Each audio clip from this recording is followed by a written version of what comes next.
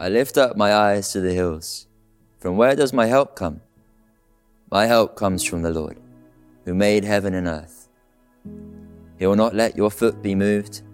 He who keeps you will not slumber. Behold, he who keeps Israel will neither slumber nor sleep. The Lord is your keeper. The Lord is your shade on your right hand. The sun shall not strike you by day, nor the moon by night. The Lord will keep you from all evil. He will keep your life. The Lord will keep your going out and your coming in from this time forth and forevermore.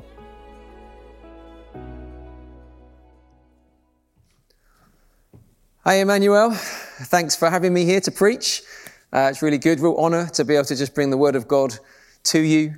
And especially on this theme, I was invited to come and pick a psalm, a favourite psalm. I don't know if it's my favourite psalm, but I think it's definitely my favourite theme of just God as our helper, God being our strength, our refuge. If you read through the Psalms, you come up against that language again and again. And today I really want to just talk about how God helps us. And it actually caused me to remember a time about 10 years ago. I was younger and fitter, and I was training for a triathlon. And I went to the beach for the day and decided to try and sneak in a little swim whilst I was there. So as with my family, and I kind of put my goggles on, put my hat on, and just about to get into the water, and I saw a kid that was playing in the water. His inflatable dinghy or something got blown away and started getting blown out to sea. So I thought, well, I'm going in anyway. I'm going to go for a bit of a swim. I'll just swim out after it. So I got in. I kind of said to the kid, I'll see if I can get it for you. I started swimming, swam for maybe, 30 seconds, head up. I was, yeah, it's still quite a way away. Swam a bit more, head up. It's still quite a lot of distance, maybe even further than it was before. Swam out a bit more, and I noticed the wind kind of pick it up and blow it. I thought, I'm never going to make it. The wind's carried it too far. At which point I turned round to look back and see how far I'd come and realised I am a long way from the shore. I've definitely come a lot further. I was definitely kind of not wind assisted, but kind of wave assisted in getting out. And so I turned round, started swimming back in, swam for 30 seconds or a minute, looked up and realised, that's funny because the shore looks as far away now as it did before I just did all that swimming. So head down, went again, swimming for a couple of minutes, put in a shift, head up, looked. That's interesting that the shore still looks the same distance away now as it did before. And I just had this realisation, basically. I am swimming against the tide, the flow. I'm having to work pretty hard. And it's not easy swimming in the sea. I'm sure some of you are sea swimmers. And I'm not getting anywhere. And I'm getting tired. And I was swimming for a few minutes. I was on my back for a bit. I went a bit longer. And I just basically realised I think I'm actually in trouble here. And what happened at that point was just really, really interesting in terms of just what we're going to look at today. I could tell in my heart that there was this very strong reluctance to ask for help. There was no one there. There was no lifeguard or other swimmers or anything else. The only place I could look for help was God. The only thing I could do was pray. And yet, even though there was no one else looking on to see my vulnerability, I could just tell inwardly I felt like I don't want to pray. I don't want to ask for help. I don't want to be that guy who went out further than he can handle. I want to solve this problem myself. And so I kept swimming and kept trying and genuinely just felt like I started to realise I am in a bit of trouble here. And eventually I succumbed and just prayed and said, Lord, I think I might need your help. And Lord, I'm getting tired. I'm not panicking too much yet, but I need your help getting in. And after a few more shifts, I started to realize that I was actually making some progress. Made it back to the shore, at which point, as I kind of stood up and walked in, I realized there was a whole crowd of people who had gathered on the beach because they'd seen me swimming, trying to get in. There was a lifeguard there. He'd called out the Coast Guard. And, it was all a little bit embarrassing. But I did make it back in, and hence I'm here. But I guess it's always stuck in my mind as just an indication of how hard we sometimes find it just to ask for help. How there's something kind of hardwired into our systems that wants to look to ourselves to provide the answers that we need, rather than either to look to others or particularly just to look up to the Lord for his help. And that is kind of what this psalm is all about. And I just want to spend a bit of time looking at it, just with these three questions, I guess, three headings really: who, when, and how, just to kind of get into the psalm and allow it to speak into our hearts. So the first one is who. Who is it in this psalm that we're looking to for help? Well, the psalmist writes, my help comes from the Lord. My help comes from the Lord. And the Lord is one of those times it's written in capital letters, the whole thing, Lord, which means it's referring in Hebrew, it's Yahweh. It's the name that God gave to Moses when Moses said, who are you? Who shall I say is speaking to this people Israel? And God said, I am who I am. It's the covenant name of God. So when the psalmist here writes, my help comes from the Lord, what he's doing is he's actually reminding himself and anyone who reads it, sings it, listens to it, that our helper is not just some abstract idea of God. It's the God who revealed himself. It's the God who revealed himself as I am who I am. That speaks of his eternal nature. It speaks of his complete self-sufficiency. I am who I am. He doesn't need anyone else to tell him who he is, to help him be who he is. He just is who he is. He's completely self-sufficient. And that name speaks of his relationship to his people, Israel. He's the covenant God. He's the one that came to them and claimed them as his own and said, I will be your God and you will be my people. He entered into this covenant, this arrangement, this promise that he would look after them and own them and they would belong to him. So when the psalmist writes, my help comes from the Lord, that's who he's thinking of. The God who's eternal, self-sufficient, completely powerful, and yet has come to make himself known to a people and pledged himself to them. He says that's who my help comes from. And then he says, the one who made the heavens and the earth. That's the other thing that we need to remember about this God. And it's kind of interesting in this psalm because the psalm starts with this famous line, I lift my eyes to the hills. Where does my help come from? And it's kind of an interesting phrase. It's not actually totally clear what he has in mind, I don't think, when he says he lifts his eyes to the hills. It could just be that hills represented high places, and in the mindset of the writer, the high places were places that were closer to the heavens, close to God, places you would go to meet God. It could just be that. It could just be that the psalm was written as like a pilgrim psalm, written as people would journey to Jerusalem, and they'd be walking through the hills as they approached Jerusalem. Some people even think it could be a negative thing, that the hills actually represent danger. You can't see what's behind them. But when you read that line later in verse 2, that my help comes from the Lord who made heaven and earth, you realize it doesn't really matter. I lift my eyes to the hills. The hills are one thing. They're big, yeah, but my God made the heavens and the earth. He's the creator of not just hills and not just mountains or even just oceans, but of the whole earth. And although they wouldn't have known it, the solar system in which it is found and the galaxy within which that is found and the whole universe of galaxies which blow our mind when we try and get our head around them. The God that we look to for help is the creator. He's the one that sparks it all into being through the power of his word and who sustains it every day. He's the one who's made himself known to us and who comes to us as our helper. He's the reason that Jesus, on the night before he died, before his crucifixion, he spoke to his disciples and said, it is better that I go because when I go, my Father will send you another one like me. And some translations of the Bible, another helper, another sometimes comforter, counselor, advocate, or helper, another helper. God, by his Spirit dwelling in us, is pleased to be known, to be titled as mine and your helper. So that's who we look to. He's the one that created the heavens and the earth. He's eternal and completely self-sufficient.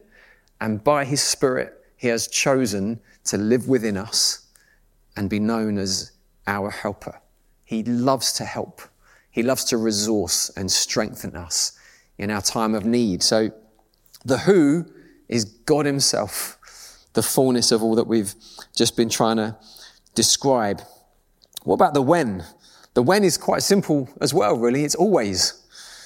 You could summarize the next few verses by basically saying, this God, he's a keeper, not a sleeper.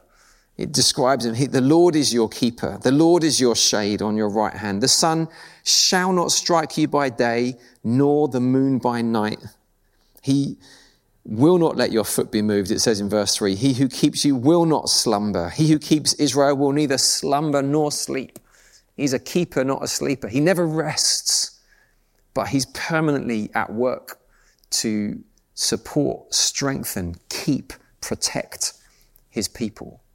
That's why it uses that phrase, the sun will not harm you by day, nor the moon by night. All through the day, all through the waking hours, from the moment the sun rises, God is watching over you, to guard you, to protect you, to look after you. And when the sun goes down and the moon is visible in the sky, God is working. Even if you're asleep, God is not. He is perfectly aware of you as you rest, perfectly aware of you as you work, perfectly aware of you every moment of every day. He is always working to keep and protect. And then the psalm ends by saying, the Lord will keep your going out and your coming in from this time forth and forevermore. He's always present to help you, and his promise is that he will do it forevermore. Quite literally, if you're a believer, God has pledged himself to you as your helper for all eternity. He won't stop helping in the new heavens and the new earth. He'll still be your helper. He'll still be your strength in a very different way to what he is now. But he will still be there, present, helping you, sustaining you, strengthening you, giving you all that you need. And so it's a beautiful and amazing promise that he gives to us. And I don't know about you, I actually found this out just a couple of weeks ago, about Big Ben, which has started chiming again in London. I discovered that the famous chimes of Big Ben, the kind of the da da da da da da da da, that comes out on the hour, and I think a little chime in between every 15 minutes. That I discovered that when they were created, when they were composed, I guess it was actually the notes were taken from Handel's Messiah, and there was lyrics that go with the tune, which are inscribed in the clock tower in Big Ben, and the lyrics are, all through this hour, Lord be my guide, that by thy power no foot shall slide. I found it quite moving to think that for hundreds of years in the capital of our nation, there's a bell that has been ringing out, announcing to the world, all through this hour, Lord, be my guide, that by thy power no foot shall slide. It sounds very much like this psalm.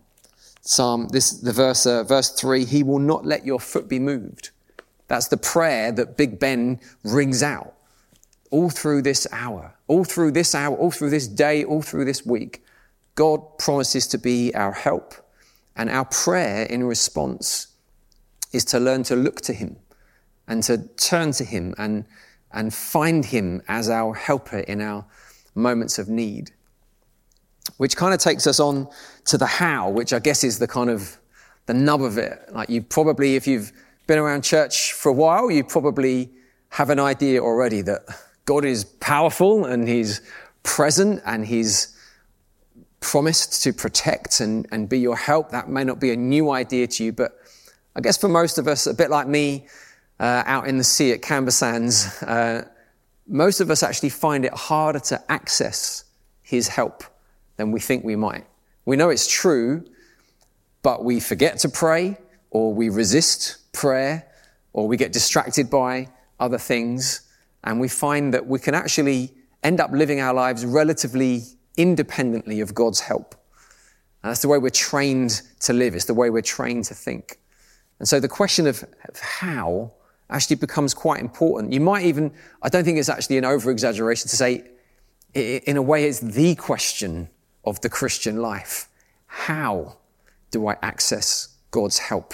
How does his strength and life and support and protection become a real dynamic in my heart so that I don't just live independently and turn up to church at the weekend, and I don't even just pray in the morning and then get on with my day, but I actually live in communion with the Lord, in fellowship with him, friendship. I access the helper, the Spirit of God that is within me becomes a part of my life in a unique and precious way. How do we get there?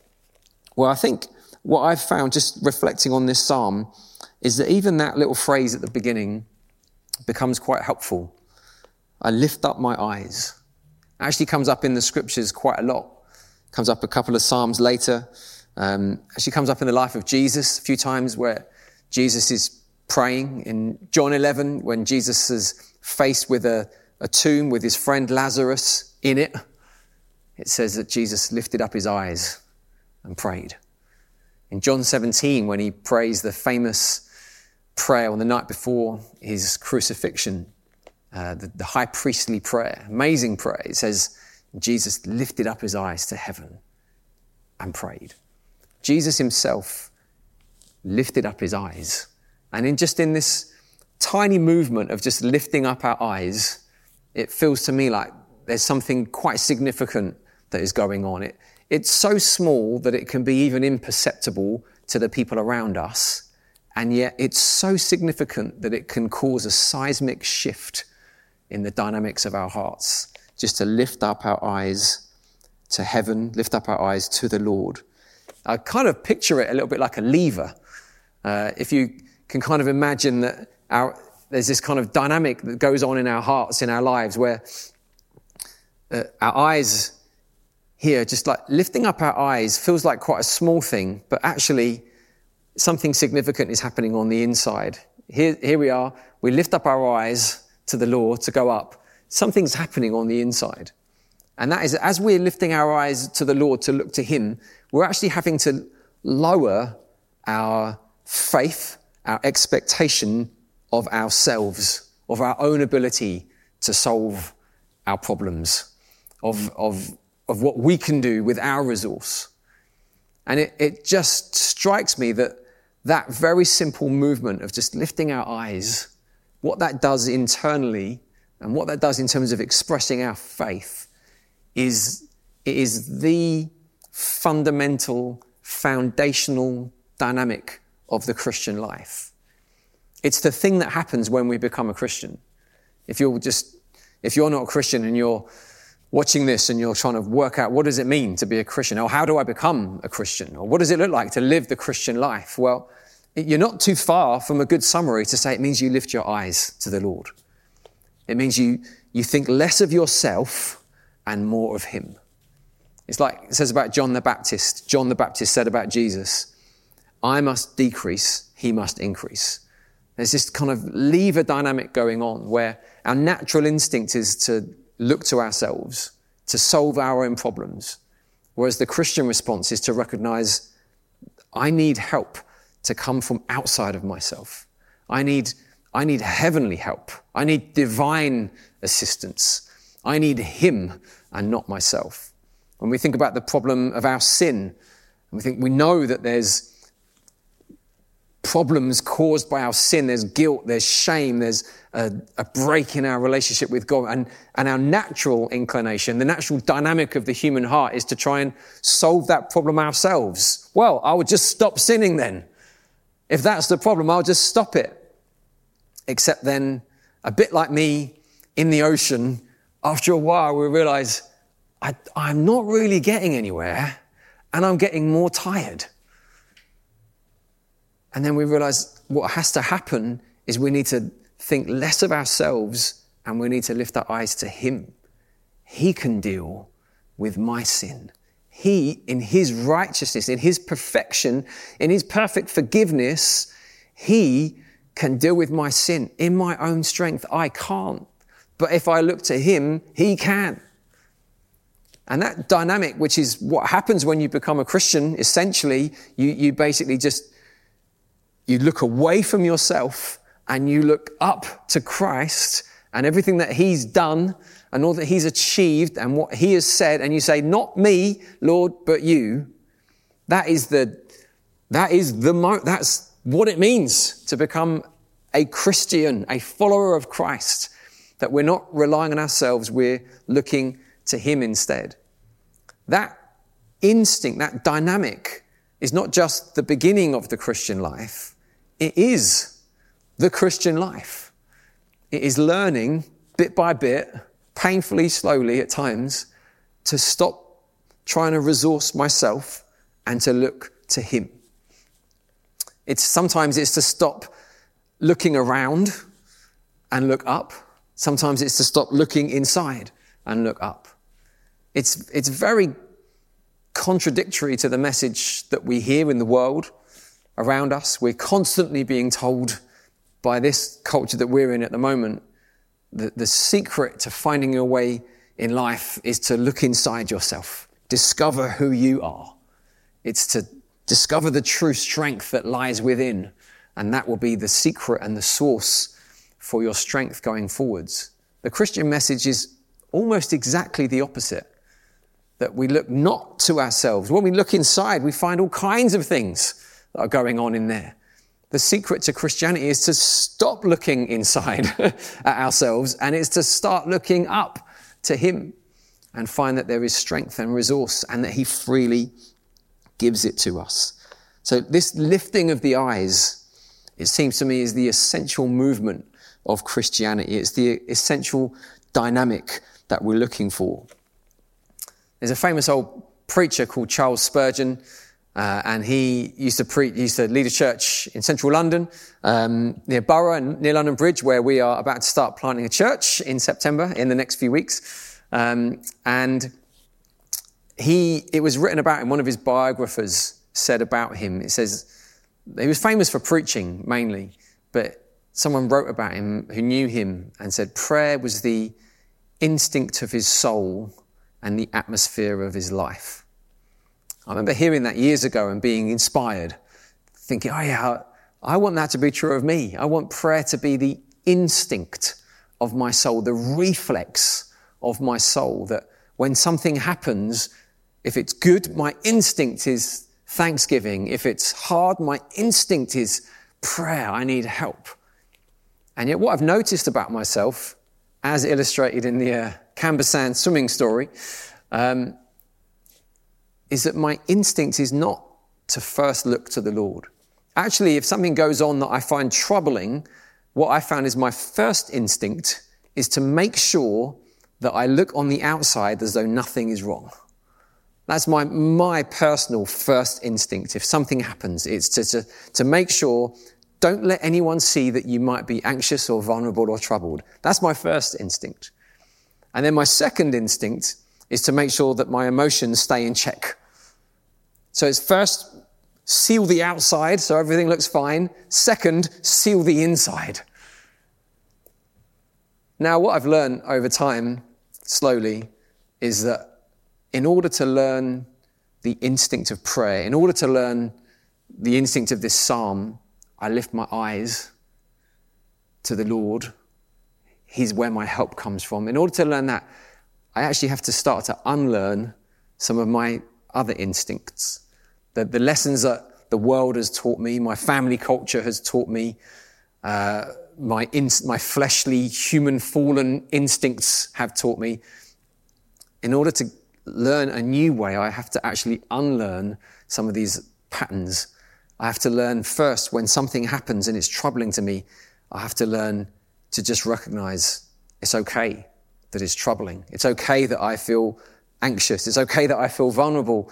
And even harder and even weirder, it's okay for other people to know that I might feel some of those things, that I'm not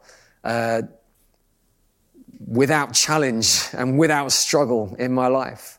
And I actually have to learn to live with my vulnerability in order to then, from that place of vulnerability, just do the essential movement of the Christian life, which is I'm lifting my eyes to you, Lord. In this moment, I'm not trying to resource myself.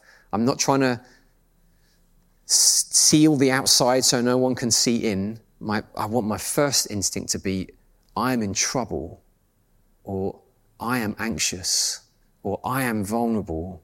Lord, I'm looking away from myself and I'm looking to you. You know, I think it was Tim Keller quoting C.S. Lewis, talking about humility. He said that humility is not thinking less of yourself. It's thinking about yourself less. So it's not thinking I'm really rubbish and trying to kind of lower my opinion of myself. It's just being less preoccupied with myself.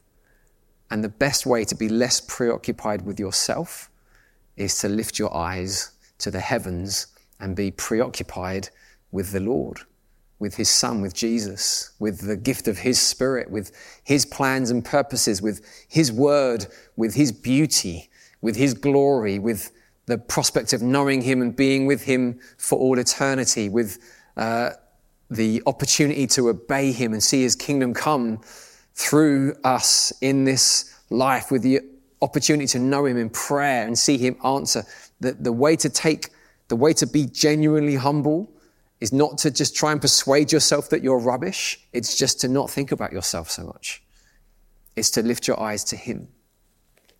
And just today, as we're kind of coming in to finish off, I guess I want to encourage you, if you're here and you're not a believer and or even if you're just trying to work out where you are, just want to encourage you with this most foundational, basic, yet important idea in the Christian life, that what you need to do, what you need most in your life, is not to solve yourself.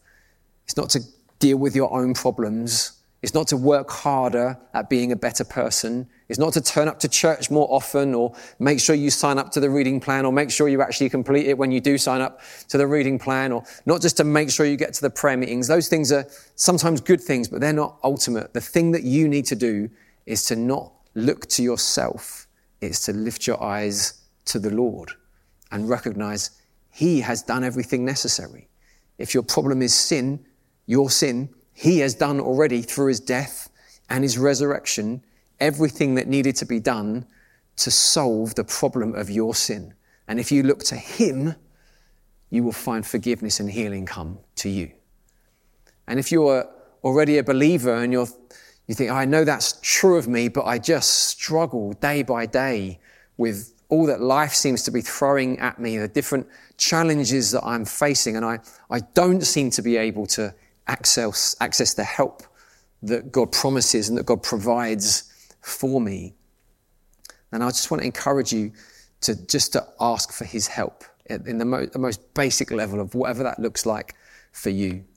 And sometimes this is the weird thing, isn't it? This is where we realize something of our weakness. I think to myself, whatever it is I need help with, I think, I need to grow in wisdom, so I need to read the Bible more. But I find I can't read the Bible more, so I need to pray that I would read the Bible more. Except the problem is I'm not very good at remembering to pray that I need to read the Bible more so that I grow in wisdom.